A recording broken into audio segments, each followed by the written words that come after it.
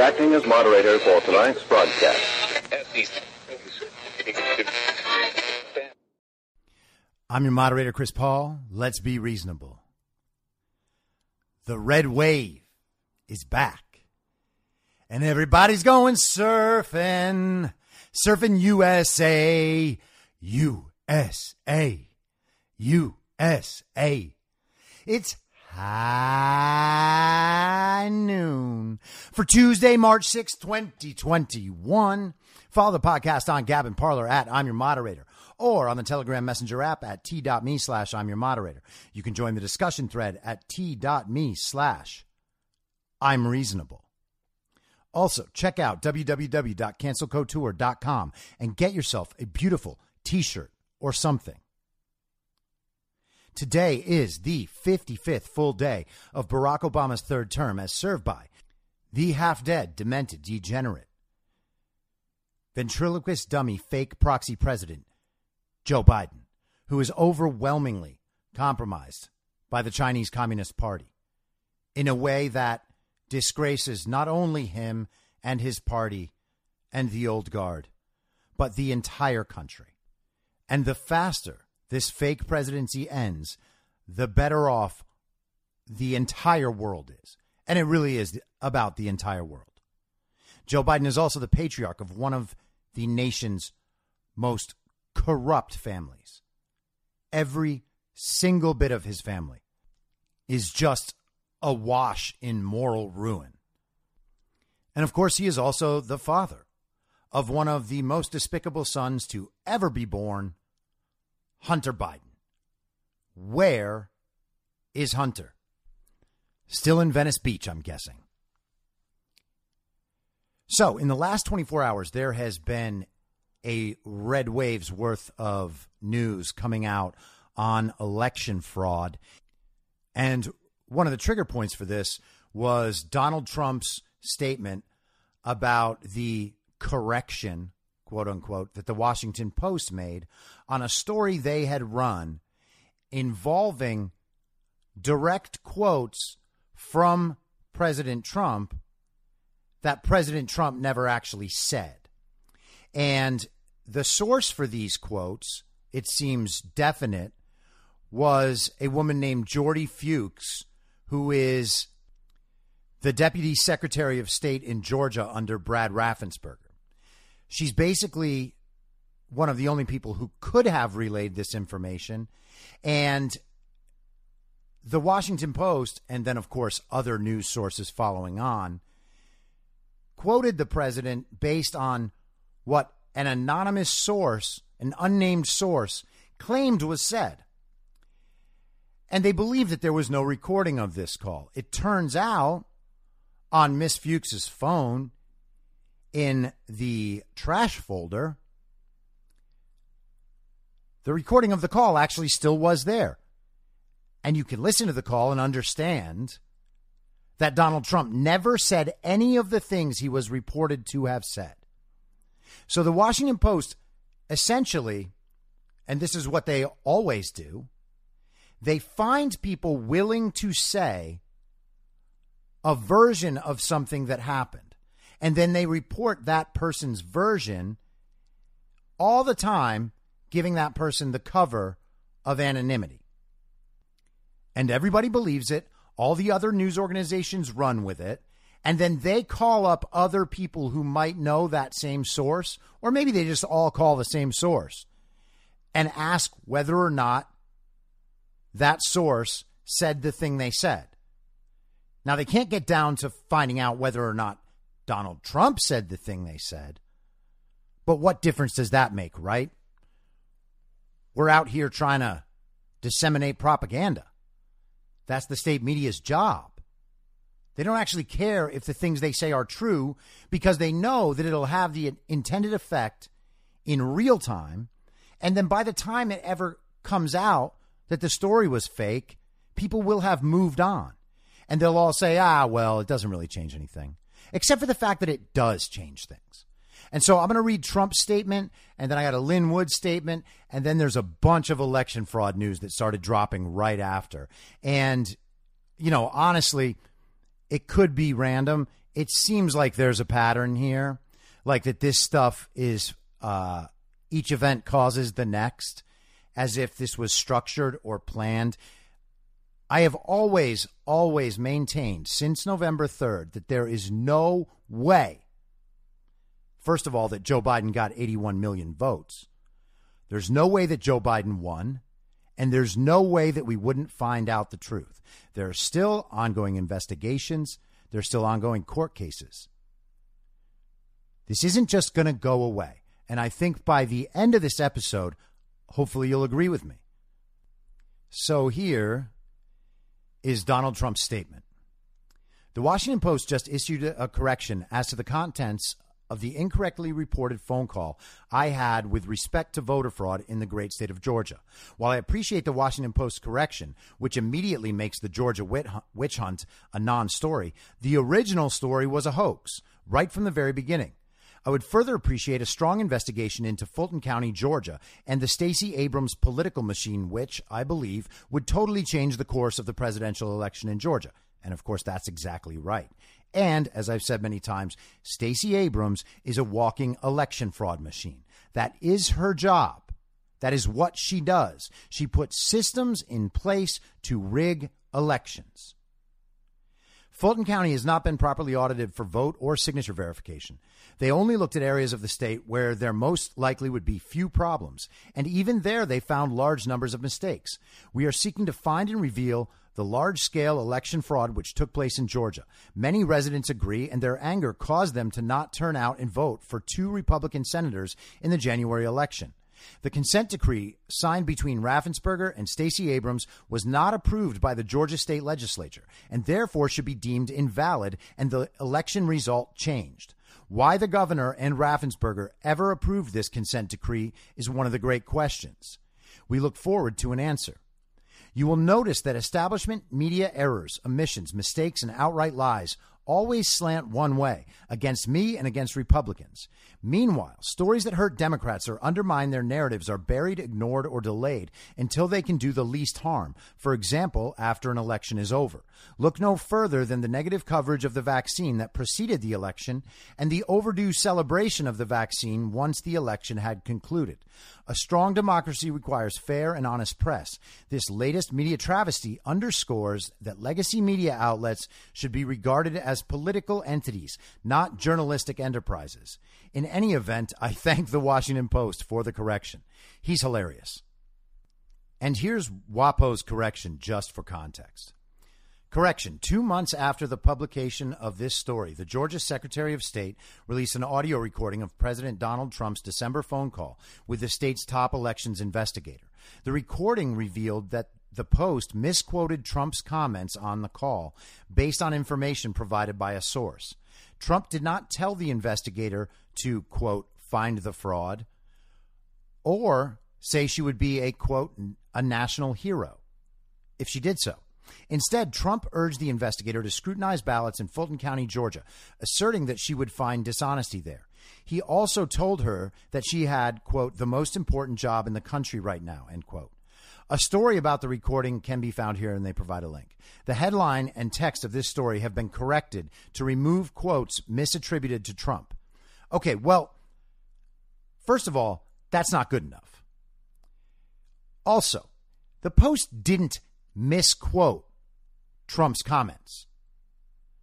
The Post quoted Jordy Fuchs saying things that Trump never said.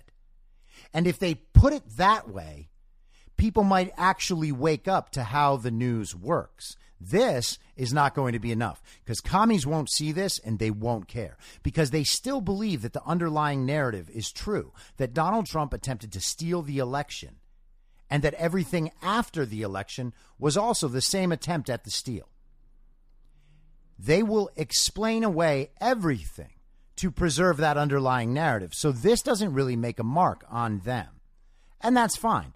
Some of them are just lost forever, okay? They don't care about the lies. They don't care about the cheating. They don't care about the censorship. They are commies. That's what commies do. They support the state media. They repeat the state media's slogans. This is what they do. And as you can imagine, this isn't just about fixing the misquotes and changing some of the text. This says the entire story was wrong. That's a fact. And this did have impact on the January runoffs, which Stacey Abrams also cheated in. And this stuff will come out.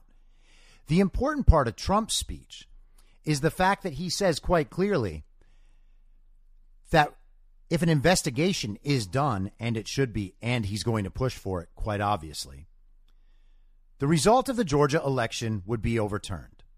And it's not just the presidential election. David Perdue would have won and wouldn't have had to go into that runoff with Jon Ossoff in the first place. This is major. This is huge. As soon as one state turns, they all turn. How long are they going to be able to keep this up? My guess is not much longer. Now, right after Trump made his statement, Lin Wood came out with a statement on Telegram. And if you don't follow Lin Wood on Telegram, you should. At Lin Wood Speaks Truth is his official one. There are other fakers. Don't follow them. Lin Wood Speaks Truth. And Lin Wood does speak truth. The voices of the citizens of the state of Georgia are being drowned out by corruption. Their votes in November suffered the same illegal fate. Since November 3rd, 2020, I have discovered a multitude of compelling facts that justify Georgia being described as one of the most corrupt states in the country. The corruption extends from the top to the bottom. State officials, legislators, lawyers, judges, state agencies, boards and departments, colleges and universities, to local officials. You name it, and in Georgia, it is corrupt. And then he leaves a Bible quote. Do these people not read the Bible? ? For there is nothing to be covered that shall not be revealed, neither hid that shall not be known. And when stories like this come out, you can usually watch as Trump will message, Lin Wood will message, sometimes Sidney Powell will message, Mike Flynn will message, Dan Scavino will message. There is coordination in some regard on these. It might not be direct coordination, but they're all attacking this same issue at the same time. And they know they're going to win because they know they have the facts on their side. And that is why I have been so strong in this belief and just unmoving in my confidence that the truth will come out. Okay? It's either the truth comes out or we actually have a Nazi regime and people rounded up. There's no middle ground there. Okay? If this truth is hidden, it's only by force because the truth is the truth. Donald Trump won that election. Hands down, no question about it. If there's any doubt in your mind, I truly don't know why. There's no doubt in my mind. Now let's move to Michigan, okay? Well, not really. I don't want to do that. The Detroit News, yesterday, Beth LeBlanc. Judge rules Benson's ballot signature verification guidance invalid. State Court of Claims Judge Christopher Murray has ruled invalid Secretary of State Jocelyn Benson's guidance issued to Michigan clerks in early October that instructed them to presume the accuracy of absentee ballot signatures. Now, first off, Jocelyn Benson was in George Soros's Secretary of State training program. Okay? There is actually a training program teaching potential Secretary of States how to cheat in elections. Got it? Now, presuming the accuracy of absentee ballot signatures is bananas. Basically, there's no point in even having the check if they're just going to presume that they're all valid. Because Benson did not go through the proper rulemaking process when issuing the guidance, clerks do not need to comply with it for future elections. Murray ruled last week. Quote, the presumption is found nowhere in state law, wrote Murray, an appointee of Republican former Governor John Engler. Another quote from him.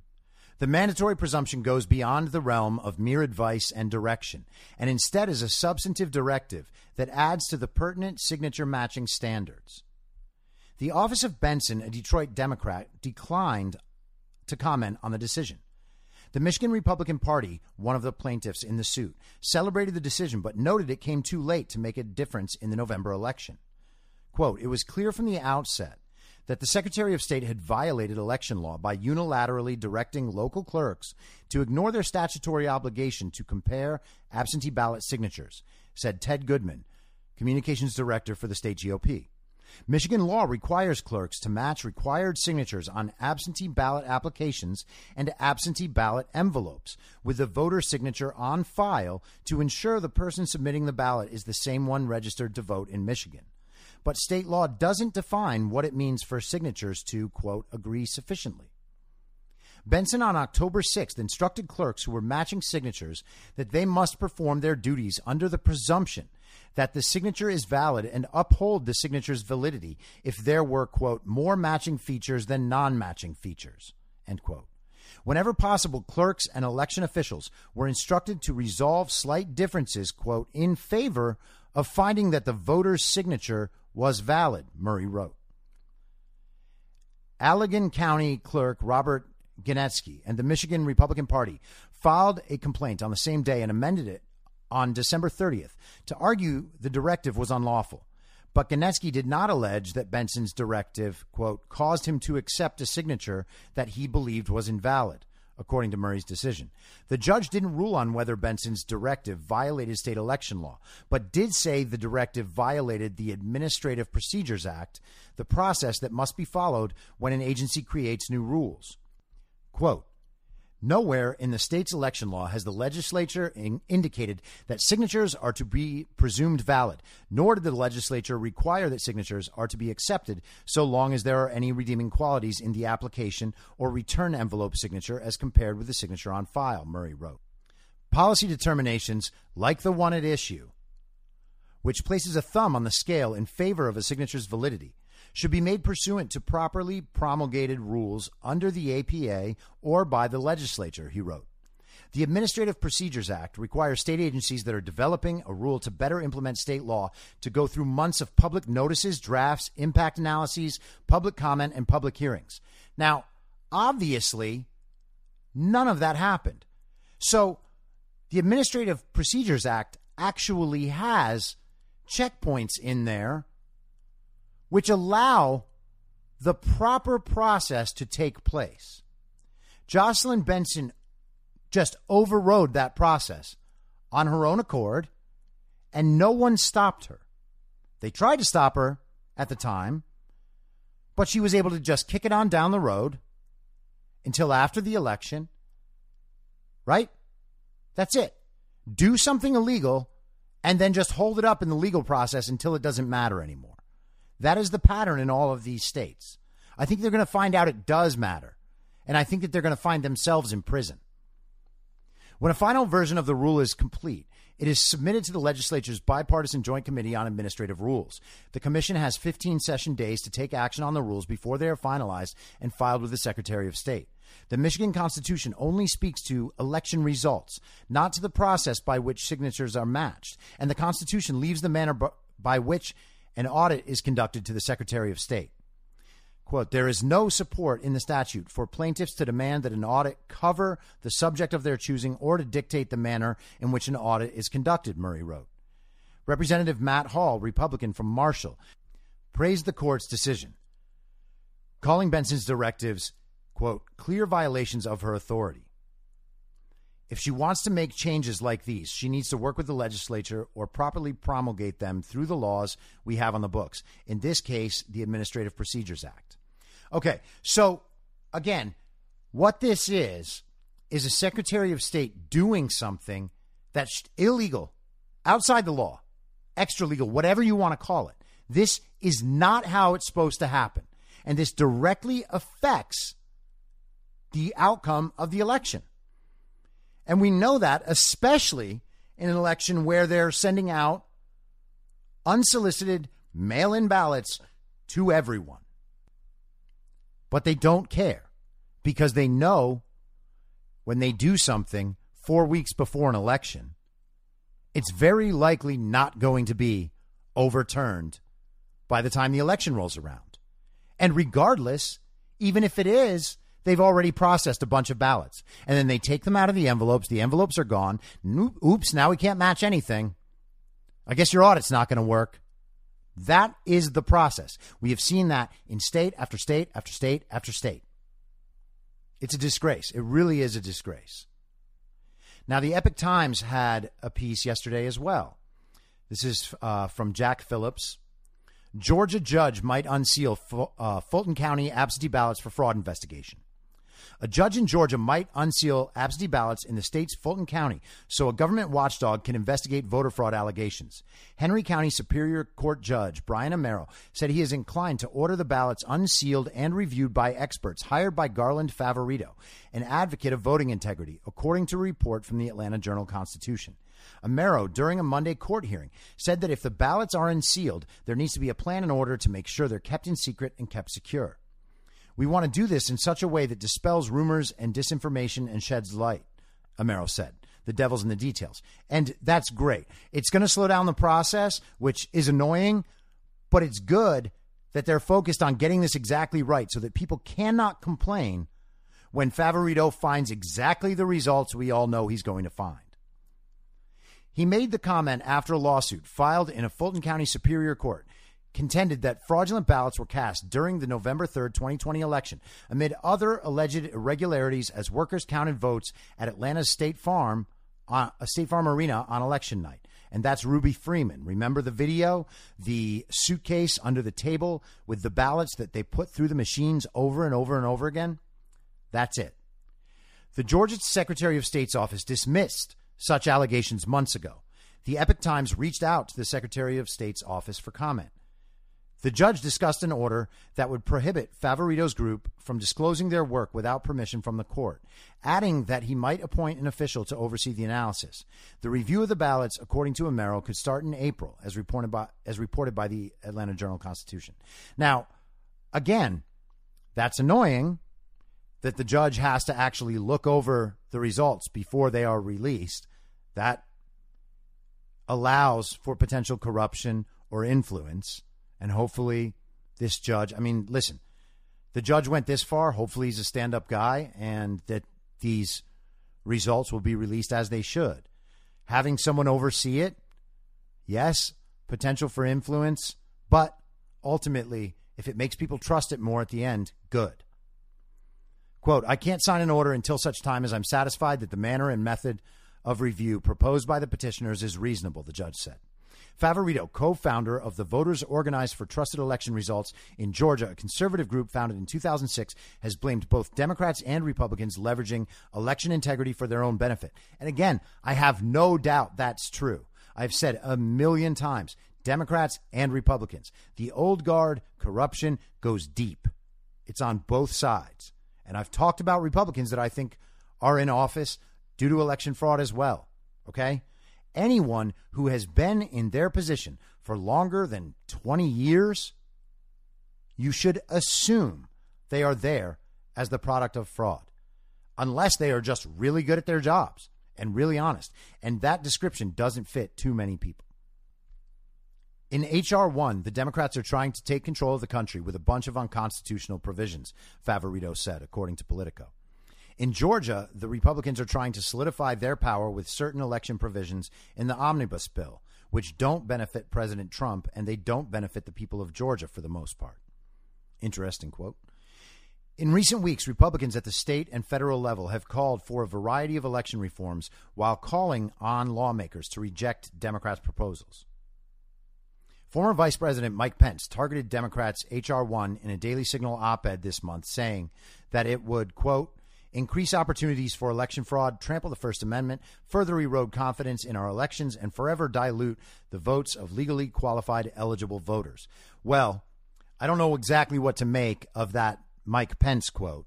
Listen, maybe he's somehow on the good side and we actually needed to let all this play out this long, this way. If that's true, good for Mike Pence. I don't think it's true.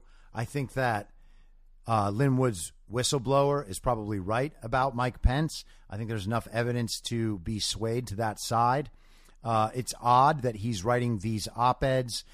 Maybe the Republican donor class thinks that they can take advantage of the old guard infrastructure and swing the power back to Republicans, even though to most of us, it makes absolutely no difference who, in terms of which party is in power, if the old guard is in power and if we don't have election reform. It doesn't really matter which party is controlling things if they're just doing the bidding of the old guard, deep state, corporations, etc.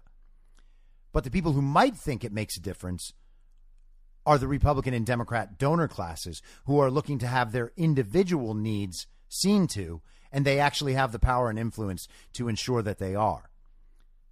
So it's possible that Mike Pence is simply working on their behalf when he writes an article like this. And here's another very interesting piece of news, and this has been developing. This is in the Iowa section on a website called The Center Square, and Ballotpedia, I guess, published this as well. Ethan Rice yesterday. House Administration Committee votes to consider challenge to results in Iowa's 2nd Congressional District. Now, isn't that interesting? So, what is it, 4 months after the election, 4.5 months after the election? Now, we might have a challenge to the result in Iowa's 2nd Congressional District. So apparently, challenging the results of an election is okay sometimes. The U.S. House Administration Committee moved to consider Rita Hart, the Democrat, Rita Hart's challenge of the results in last November's election in Iowa's 2nd Congressional District, March 10th. The committee voted in favor of considering the challenge and tabling a motion by Hart's opponent, Representative Mariannette Miller Meeks, a Republican, to dismiss the appeal. The decision will allow Hart to present evidence in support of her petition to the committee, which will then present a full report to the House recommending who should fill the seat. After the November general election, Iowa officials conducted 3 recounts of the results in the 2nd District. Secretary of State Paul Pate, a Republican, ordered a recount in Jasper County on November 6th and one in Lucas County on November 10th. On November 13th, Hart requested a full recount of votes in all 24 counties in the district. After this recount, Miller Meeks was certified as the winner by a 6-vote margin on November 30th. 6 votes. On December 2nd, Hart announced she would contest the election before the House Administration Committee. She submitted a notice of contest on December 22nd that said 11 ballots were excluded due to poll worker errors and another 11 were excluded because of unsealed or damaged envelopes, having the voter's signature in the wrong place, or having been left in a drop box outside the county. The notice asked the House to invalidate the state's certified results, count the ballots Hart said were excluded, and initiate a uniform hand recount in all 24 counties in the district. Miller Meeks was provisionally seated in the House on January 3rd, and on January 21st, she filed a motion asking Congress to dismiss Hart's challenge of the election results, saying that Hart should have pursued the matter through state procedures rather than filing a petition with the House. After the House Administration Committee announced it would move forward with the investigation, Hart said the decision helps ensure that every vote is counted. Quote, at least 22 Iowans' legally cast ballots still have not been counted due to a string of errors. We are glad to see the House Committee on Administration taking the next steps towards ensuring that every legally cast vote is counted in this race and that all Iowans' voices are heard. Every legal voter in this country has a right to have their ballot counted, and the remedy here is clear. Count the ballots, she said. Miller Meeks said, in Iowa, the votes were counted, recounted, and in some cases recounted again. Now Rita Hart is asking Democrat politicians in D.C. to elect her because the voters of Iowa did not. So the language there is basically exactly what we have heard, just with the sides flipped. Right? Except for the fact that the Trump campaign is actually asking for the legally counted or the legally cast ballots to be counted and the illegally cast ballots to be thrown out. Naturally, Hart doesn't mention that because the Democrats don't care. They want all the votes that they can find to be counted, whether or not they're legal. And these ones don't seem to be. Again, they had the opportunity to contest this and didn't. And then they took it to the Democrat majority House. If the committee recommends the matter to the full House, the chamber will decide the outcome by a majority vote as provided for in Article 1, Section 5 of the U.S. Constitution. Historically, most contested election cases heard by the committee were dismissed. Out of 107 contested election cases filed between 1933 and 2009, the candidate who contested the election won only 3 times. The November 3rd election was the narrowest margin of victory in a U.S. House race since 1984. When Francis McCloskey defeated Richard McIntyre by 4 votes in Indiana's 8th congressional district. Now, what I'm wondering is how Rita Hart and the Democrats don't realize that what they're doing is destroying democracy and committing domestic terrorism, and that they're also involved in a conspiracy theory, a Blue Anon conspiracy theory. I mean, that's what we're supposed to call it when you question the validity of the election, right? Or maybe that only applies to Donald Trump and Republicans. And that is what we're seeing. It's exactly what we're seeing. At the same time, Democrats are denying any malfeasance in the 2020 election, while evidence of malfeasance is coming out. They are also trying to overturn a congressional seat based on claims of malfeasance that they didn't even bother bringing up in the proper venue at the time. Trump did bring those up, but courts didn't see them. Courts didn't see the evidence, and state agencies didn't turn the evidence over to investigators. They didn't conduct forensic audits, and they have ignored subpoenas, as they've done in Arizona. They've delayed, they've lied, they've hidden evidence, and they have been too scared to pursue these claims where they exist. This is top-down power, making sure that no one ever finds out what actually happened in the November election. Again, we saw last week in Arizona. I guess it was last weekend that they were found, but they were shredding ballots from the 2020 election rather than turning them over to the state senators. Why were they doing that? Did they create all new ballots? Who knows? Why would we trust anything these people do? They shredded ballots that they were supposed to turn over to the Arizona State Senate after refusing to comply with a legal, legitimate subpoena for those ballots. They pushed it down the road as long as they could. They lost in court, and so they shredded the ballots. This is a crime against America. To pretend that me saying that is a conspiracy theory or domestic terrorism or somehow a threat to democracy is insulting. It's insulting to the intelligence of every single person in this country who actually cares about this country and is not a communist. It's impossible to insult their intelligence because, A, they don't generally have any, except some sort of functional intelligence that allows them to manipulate situations and pretend to be doing a good job on whatever it is they're doing. And B, because they have no idea it's even happening. When you tell them how wrong they are and then show them how wrong they are, they think you are the stupid one. So if that is the high level intelligence that we are getting from this techno-fascist regime, the state media, the tech companies, the old guard politicians, we can't even very well call it intelligence, can we? It can't be intelligence if there isn't even any thought behind it. And there is no thought behind it. They are simply repeating the slogans. They set up a process. They knew where the process would be attacked, and they pre-planned the narrative defenses around that process. Okay? They knew how they were going to push this through over time. They knew how they were going to communicate to the public. They've played these scenarios out. And we know that's true.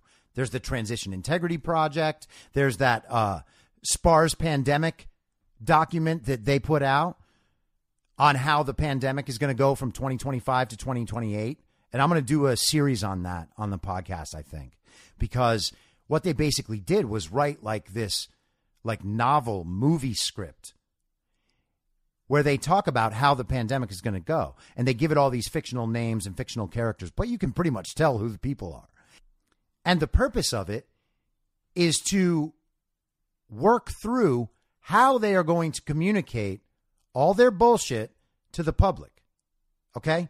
So when people are saying there's no proof of election fraud, the allegations are baseless. Bill Barr said there's no fraud. CISA said there's no fraud. All of those things are false. There's no thought behind them. People will say them because they think they're true, because they've been repeated so many times. They're like, oh, well, it must be true. These people are still saying it. But it's not true. And again, no thought behind it. That's not intelligence. That's repeating slogans and substituting that for argument. And of course, that is no substitute for argument. And that's when they use censorship and force. And I understand that people think I'm insane for still believing that this election result will be rectified. You're welcome to think that. I do not think that. Every time these news stories come out, we see the process progressing. Okay? All it takes is one big election fraud story to break into the mainstream, and it's over. Okay? The thing about doing what they have done, which is so ironic that they're calling our side the big lie, right? Their side is legitimately the big lie, as defined by Goebbels. It really is. You repeat the thing enough times. In fact, let me just go ahead and read his quote. If you tell a lie big enough and keep repeating it, people will eventually come to believe it. The lie can be maintained only for such time as the state can shield the people from the political, economic, and/or military consequences of the lie. It thus becomes vitally important for the state to use all of its powers to repress dissent, for the truth is the mortal enemy of the lie, and thus, by extension, the truth is the greatest enemy of the state. Got it? That is exactly what they are doing. The force is not coming from our side. The truth is coming from our side, and it is being met with force from the state, from the media, from the tech oligarchs. Which side of this are we on, right? There is absolutely no way that what Goebbels described is what the Trump side is doing. That is 100% what the media side was doing. Now, you see, the truth being the greatest threat to the state in this paradigm means that once the truth comes out, the state can be destroyed. And now I'm not talking about destroying the United States of America. Obviously, that is the last thing I want. I'm talking about the propaganda, state media, the deep state, cabal, whatever you want to call it. Right? That's what can be destroyed when this lie comes out. People will see that the media lied to them. I mean, listen, there are plenty of commies on the left who think that they're pretty reasonable, right? And they know that the media is often lying to them, but they never think the media is lying to them when the media is saying the thing they like, right? They can have the thought, wow, that doesn't sound quite right. But they'll just go with it. They'll just ignore whatever issue they're covering up with their lie because they don't want the rest of the narrative to fall apart. For themselves, I mean. So they'll just kick those obvious fake news articles to the side and they'll keep the Washington Post or CNN. But what happens when it becomes clear to everyone that election fraud is real? Just a little bit, right?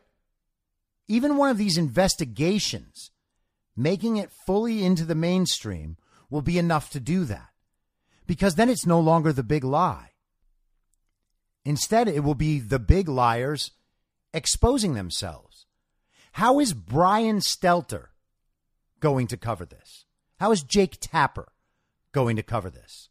They've said the big lie, the big lie, the big lie over and over and over again. I watched, I think last week, Jake Tapper have a struggle session on his show with the governor of Mississippi, where he kept trying to say, like, won't you admit that Joe Biden legitimately won the election? And he went through the Barr thing. He went through the Chris Krebs thing. Both of those statements are ridiculously out of context and don't mean what Jake Tapper and his communist media comrades pretend they mean. How are they going to cover it if in a couple of weeks from now, in April, when Favorito starts doing his investigation, how are they going to cover it when Favorito finds 30,000 illegitimate fake ballots, like legitimately not real ballots? How is CNN going to cover that? How's the Washington Post? How's the New York Times? How are they going to cover it? They can't not cover it. They're going to have to make up some story about it, say that it's a part of a conspiracy theory. I guess they'll continue to say that these claims were debunked and try to delay it for as long as they can. But as soon as people realize that they were lied to about whether or not there was election fraud, there's a whole lot of people in that middle who may be redeemable commies right now, who are, in my life, probably in your life, people around you who can't understand why you're still holding on to this thing. What are they going to say when they realize that everything they said about election fraud, everything they were told and repeated about election fraud was wrong? And that they went ahead calling people mean and evil and conspiracy theorists and terrorists? That is what they did. That is something they are going to have to morally account for. I don't have any problem accounting for the fact that I call people communists. They're communists. And if in their head they don't believe they are communists, that is not an issue for me. I don't care what they believe about themselves.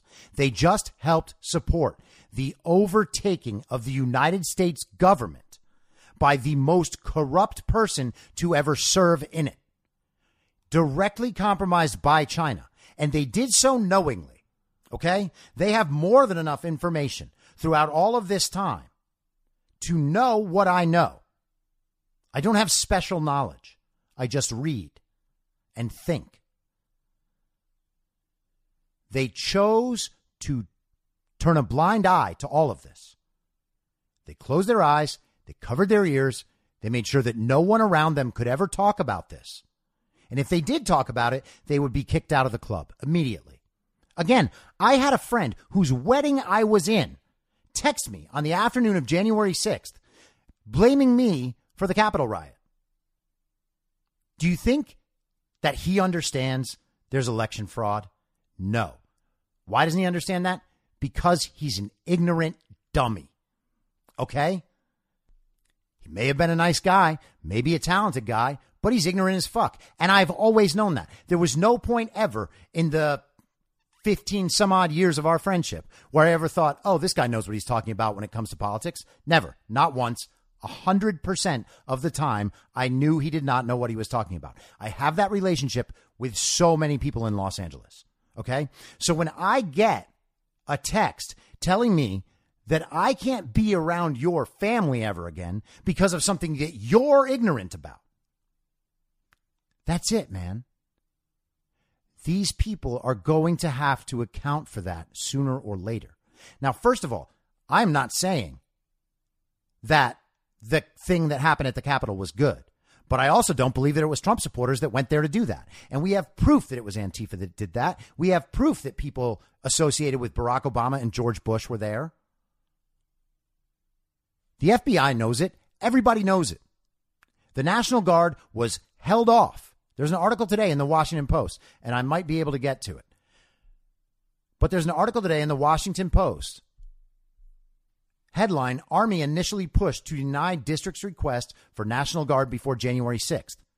Now, that was a direct request coming from the Trump administration saying that we need National Guard troops here. And the Army refused.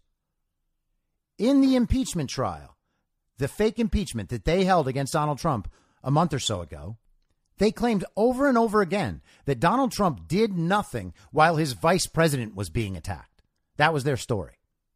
The truth is, Nancy Pelosi did nothing. They were held off because of optics. Who was in control of that? Pelosi, McConnell, Schumer, probably Kevin McCarthy. So every little bit of that story is wrong. And even if it wasn't wrong, and I'm not trying to justify what happened that day, but what happened that day looks different if you know that all those people in that Congress that said that they're so very scared are all complicit in an actual coup against the United States of America by stealing an election. Everyone should be in awe of the patience, the grace, and the self-control that Trump supporters have shown throughout this time.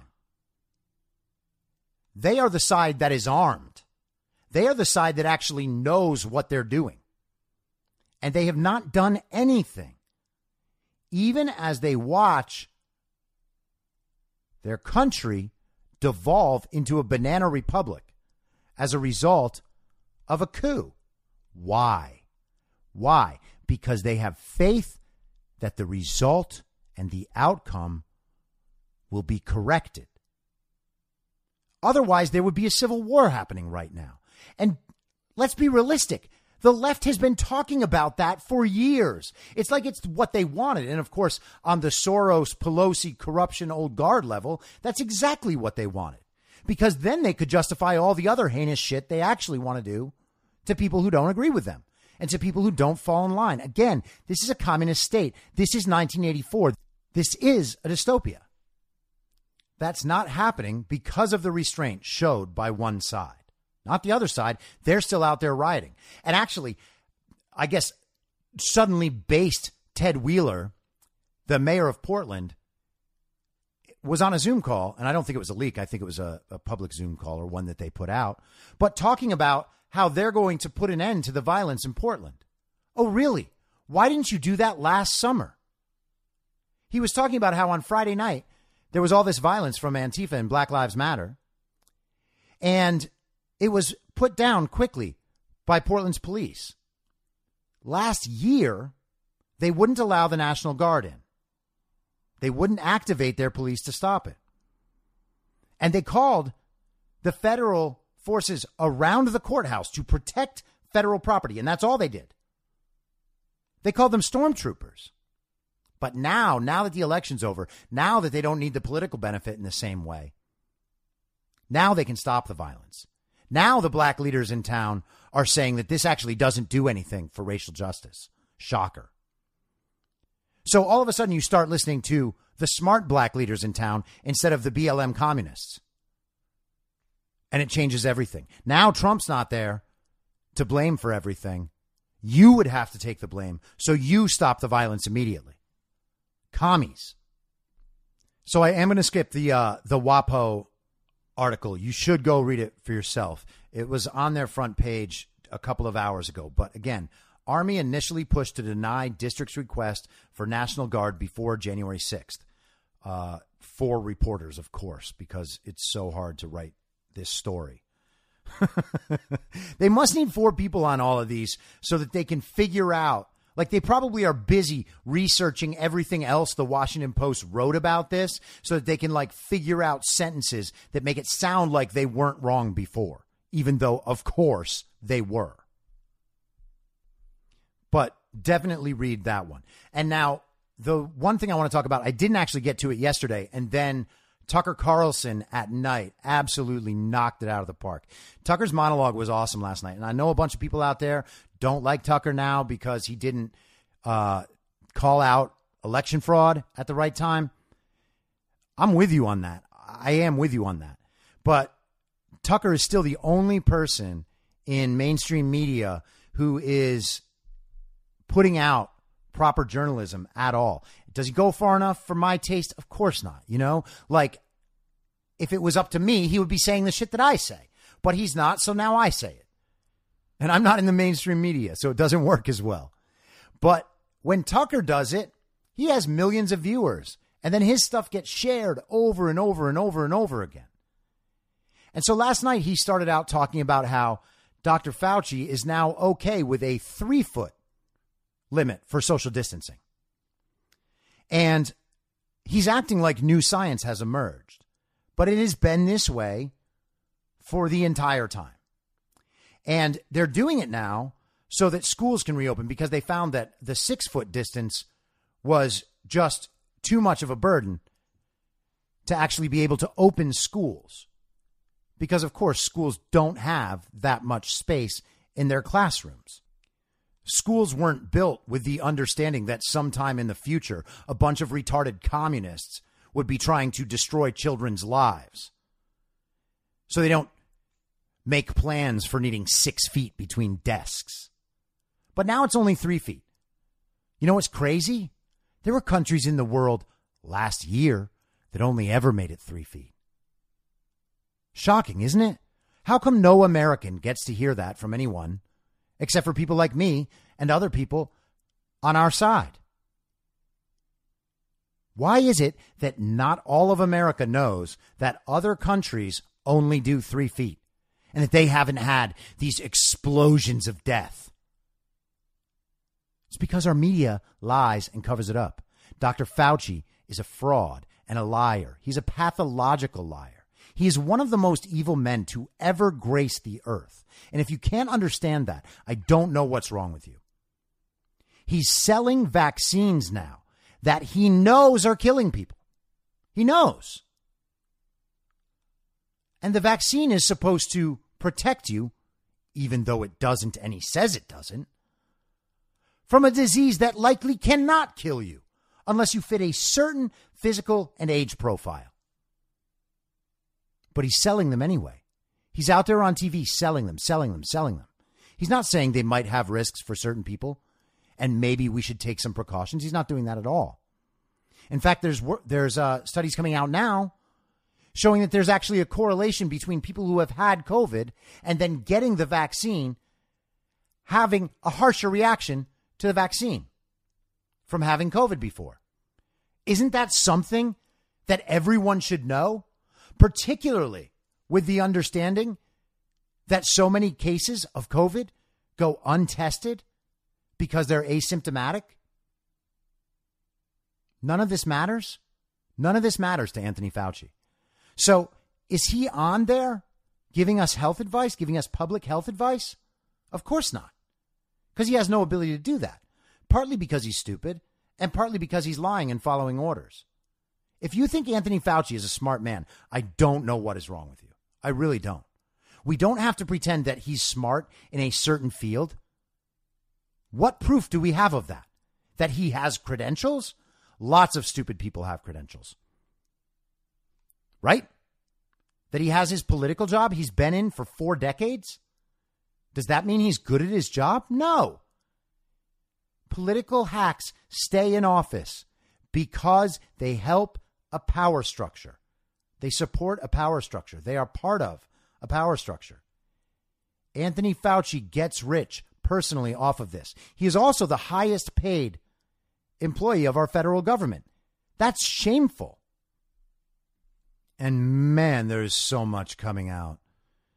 So much news coming out right now. I paused for a second and checked Telegram, and it's like, man, I could do another podcast right now, but I'm not going to. Here's what to do. Go to the info stream, t.me/I'm your moderator, and the articles are all in there. That's always what I do. Everything I read, everything that is relevant, everything I see that links directly to the stories I'm telling are going to be in that info stream. So all the background of the stuff is in there. All right. 2 stories that I have my eye on right now. One of them I read before this, but obviously not getting to. Myanmar, the military government in Myanmar right now, who took over the government after election fraud, which is something our military should have done. I'll say that right now. But I have faith that they're probably doing the right thing and that would have been a riskier move to do it immediately. But that Myanmar government is now seizing bank accounts of George Soros and the Open Societies Foundation because they have discovered links, of course, to the election fraud and, of course, to the Antifa-like resistance there. The people that are saying what happened there is a military coup are wrong. They are protecting their country from election fraud, as we should be doing, and every other nation touched by this Soros, deep state, old guard nonsense should be doing the same thing. Is it ideal to have a military controlling a government? Of course not. Is it necessary to stave off a coup? Yeah, I'm fine with that. I hope it happens. I'll be back tomorrow at the same reasonable time on the same reasonable podcast network. I don't have a network. Masks and lockdowns don't work. And Joe Biden will never be president. Goodbye.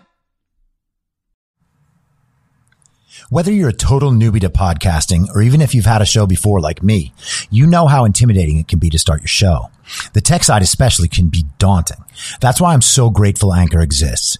If you haven't heard about Anchor, it's the easiest way to make a podcast. They knock down all the barriers to entry. Let me explain.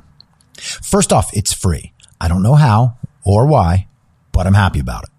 The platform's great. There are creation tools that allow you to record and edit your podcast right from your phone or computer.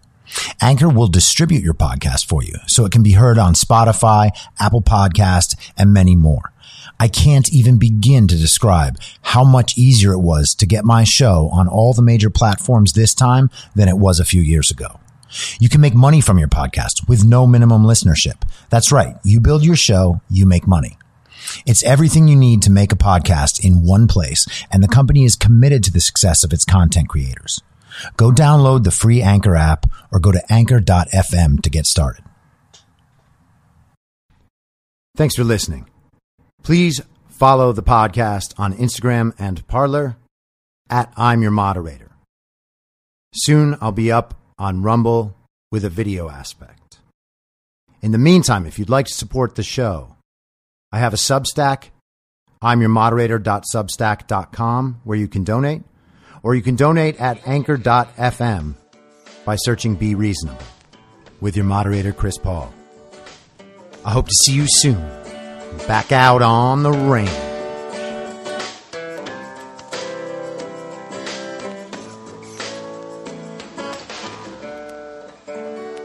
Acting as moderator for tonight's broadcast. In my mind, that's the end game. Thanks for listening.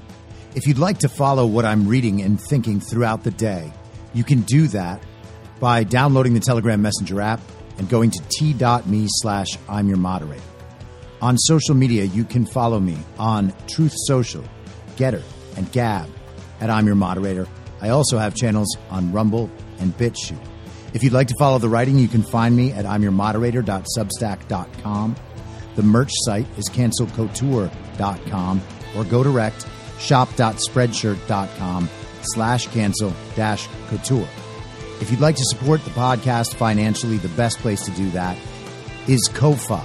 Go to ko-fi.com/I'm your moderator. And all of these details will appear in the show notes with each episode. I'll see you soon down on the range.